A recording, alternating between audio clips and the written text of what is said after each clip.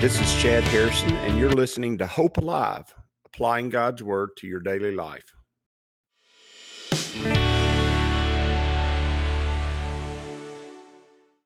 Hi, this is Chad Harrison, and I am the teaching pastor of Lake Community Church and have been serving as a pastor for 25 years. I'm also a practicing attorney. This podcast is designed to help you study God's Word and find God's will for your life. I pray in the name of Jesus right now that God would open up His Word to you and allow you to see Him and to know His will, that you might glorify Him and that you might walk in faith and power each and every day, especially today, in Jesus' name. Good morning. Welcome to Lake Community Church's morning Bible study. We are in Genesis chapter 47. We're at the end of Genesis chapter 47. And we're dealing with the Israelites in Egypt. Israel is there, the whole family's there, and now they're going to dwell in the land. There's going to be a lot happen at the end of Genesis that has to do with Joseph and the future of Israel.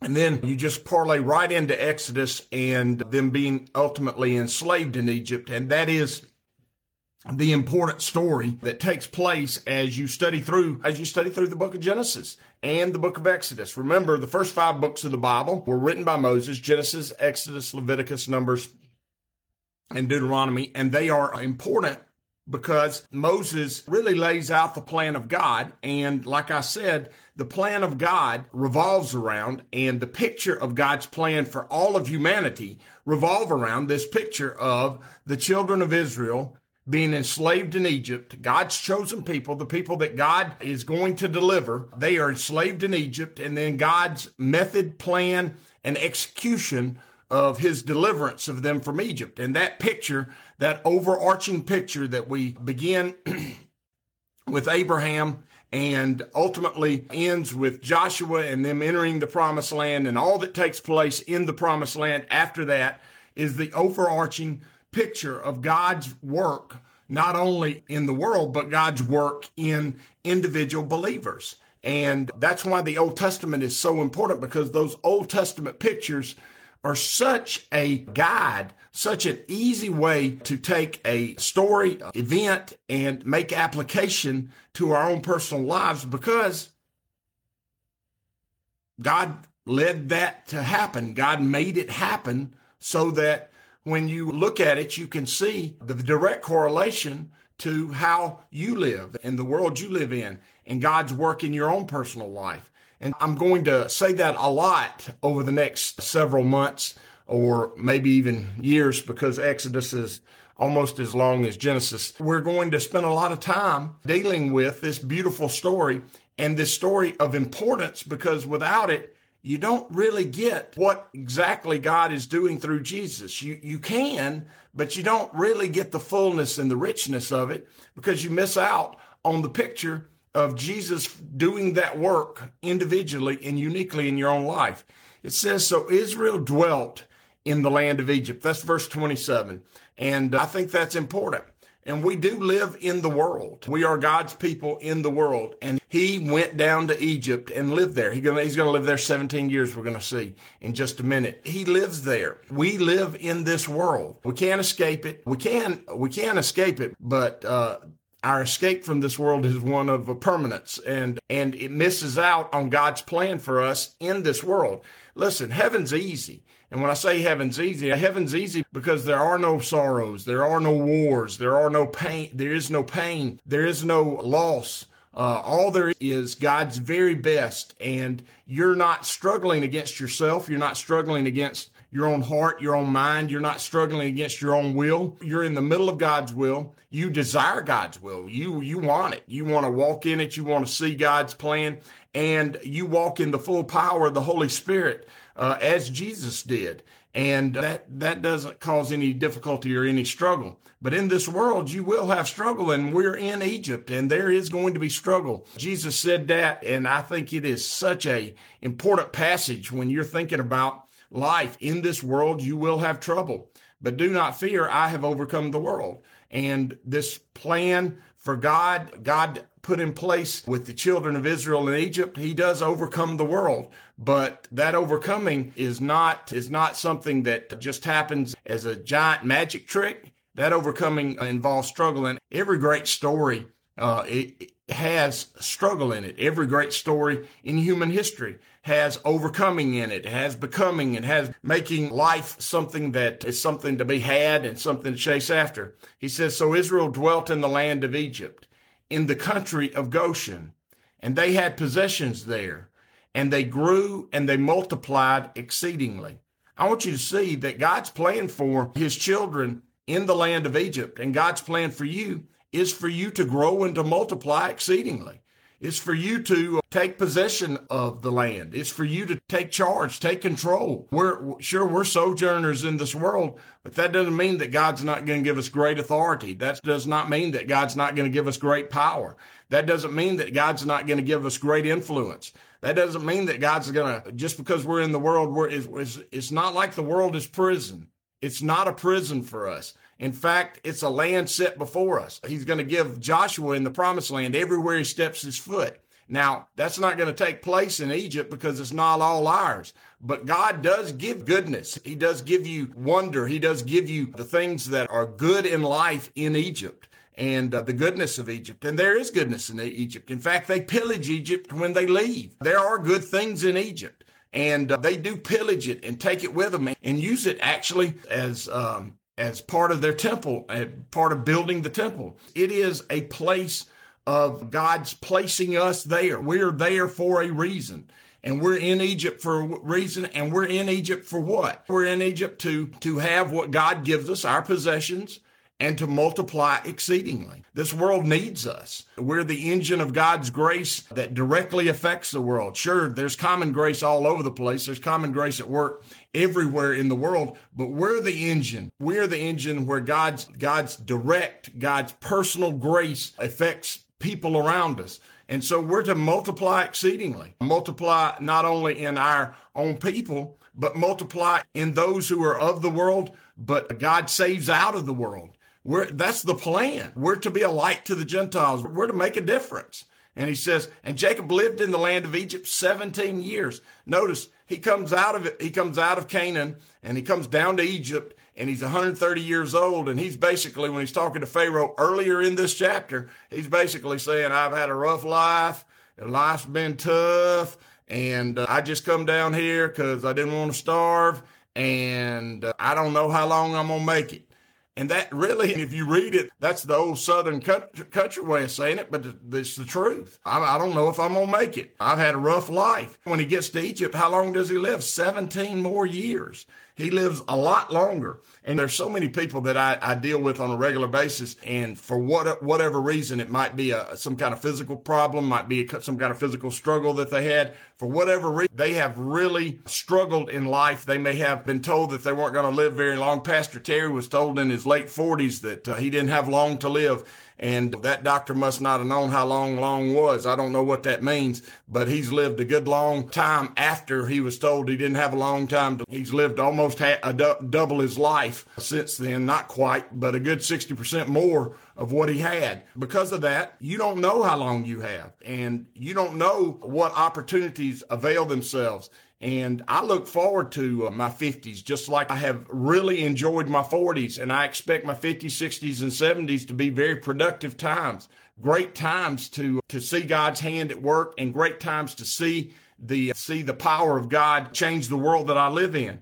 And that expectation of not only growing in my possessions, what God places me over. Notice our possessions are not our own. God's, we're bought at a price, and everything that he gives us is a gift from his hand. But those possessions and those opportunities in your later years, as well as I do, most people don't gain a lot of possessions. They have to spend everything they have when they're younger, especially when they have young children. Their possessions increase exceedingly when they get older, and their opportunities to influence the world that they live in grow exceedingly as they get older. And you know what, to tell you the truth, the issue that the church has today, and when I talk about the church, I'm talking about the church in America, is that we have a lot of congregations of older people who are just existing as a congregation, and they're not They're not using the great gift that God has given them of their old age to build the kingdom. I'm proud. I've told people over and over again, we've got several couples that have been married more than 50 years.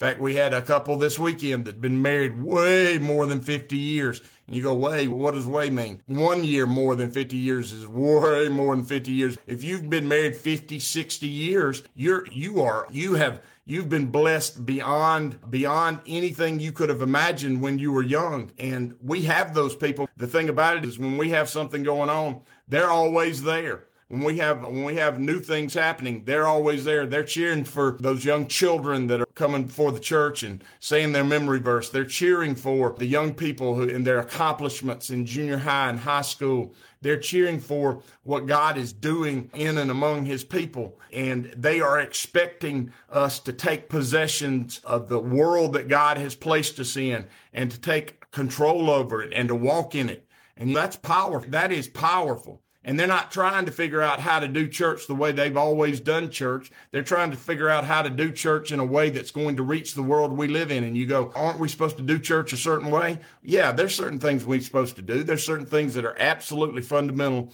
to how we do church. Obviously, we do church with the Bible being the cornerstone. Jesus Christ is the cornerstone. He's the bread of life. And we do what we do through the bread of life. But that being said, Paul said he became all things to all men, that by all means some might be saved. What did he say? He understood the culture. He understood the people that he was dealing with. He went to different places and he figured out how to share God's grace in the culture that he was in. And I love the story of him going into Athens and seeing the statue to the unknown God, and him using that in the very most elite place in the whole world for thought and discussion. And he used that illustration to show to them that not only pantheism was not true, but monotheism, and that there was only one God, and that one God had a plan for them. And his plan was culminated in Jesus Christ. He spread the good news to the Athenians and to the Greeks by using their culture and understanding who they were. And that's what we have to do. Now, that doesn't mean that we compromise our message. We don't compromise our message. And that doesn't mean that we have to be like the world, because that's not what it's all about. That being said, there are proven methods that the Bible has taught us to use, and we use those methods in worship. We understand that we enter his gates with thanksgiving. We understand that our singing is leading us through the washing of the Spirit and preparing us to place our own selves on the altar.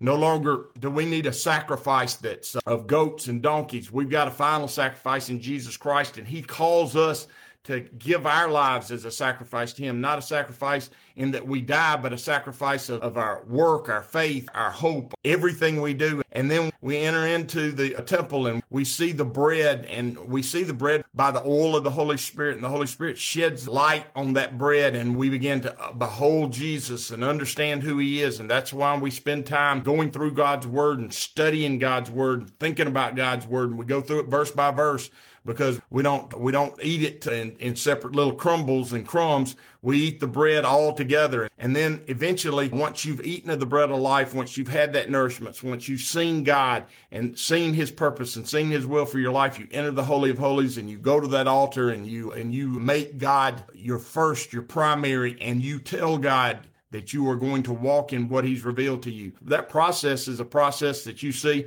in almost every church, and no matter what music they use, or no matter what, traditions and what liturgy they use, the most important thing is to have true worship of God, celebratory worship, and then ultimately to have the bread of life and the Holy Spirit revealing all those things, and all those things being led and guided by the Holy Spirit, because he is we do those things as a church. And we do those things and reach the culture that we're in.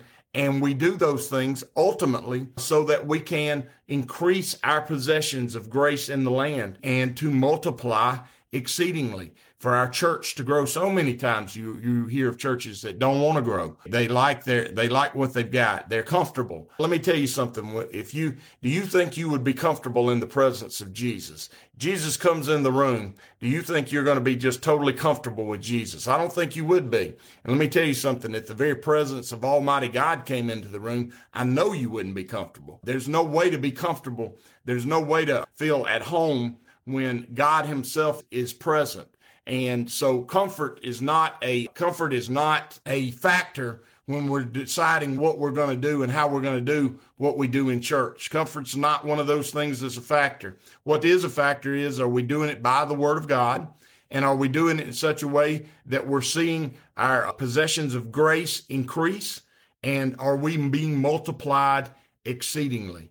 And if we're not, then we need to step back and assess what we're doing. If there are no youth or children that are having life change take place, you need to step back. If we don't have young couples who are struggling through life and who are struggling with God through life, need to step back and do an accounting. If we don't see older folks or middle-aged folks who are taking on leadership roles and really beginning to walk in the fullness of their grace, and I'm talking about people 40 and older, if you don't see that going on, need to step back and take an account. If there's nobody in their 40s and 50s taking up roles of responsibility and walking in those roles, you need to think about it. What's going on? They've walked through the hard times of life of their teens and their 20s and 30s, and now it's time to begin to use those things that God has taught them to build the kingdom. If they're not taking on those roles and those responsibilities, there's a problem. And then if you've got those who are in their 60s and 70s, if you don't have them serving and showing up and giving that wisdom and that understanding and giving us an understanding of how things ought to be done and how we ought to walk in those things, if you don't have that going on, there's a problem. And the problem is that you're functioning in such a way that you are not going to grow in God's grace and you're not going to multiply exceedingly.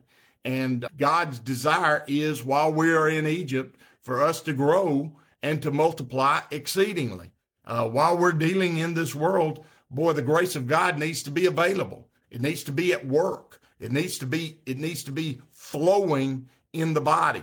And there needs to be an expectation of it, by the way, also. It's not one of those things that we're working to try to make happen. It's one of those things that we ought to expect to be happening, because we're going to show up and do what God's told us to do. We're going to show up and be who God's told us to be. It shouldn't be one of those things that we're working toward and we hope happen one day in our church.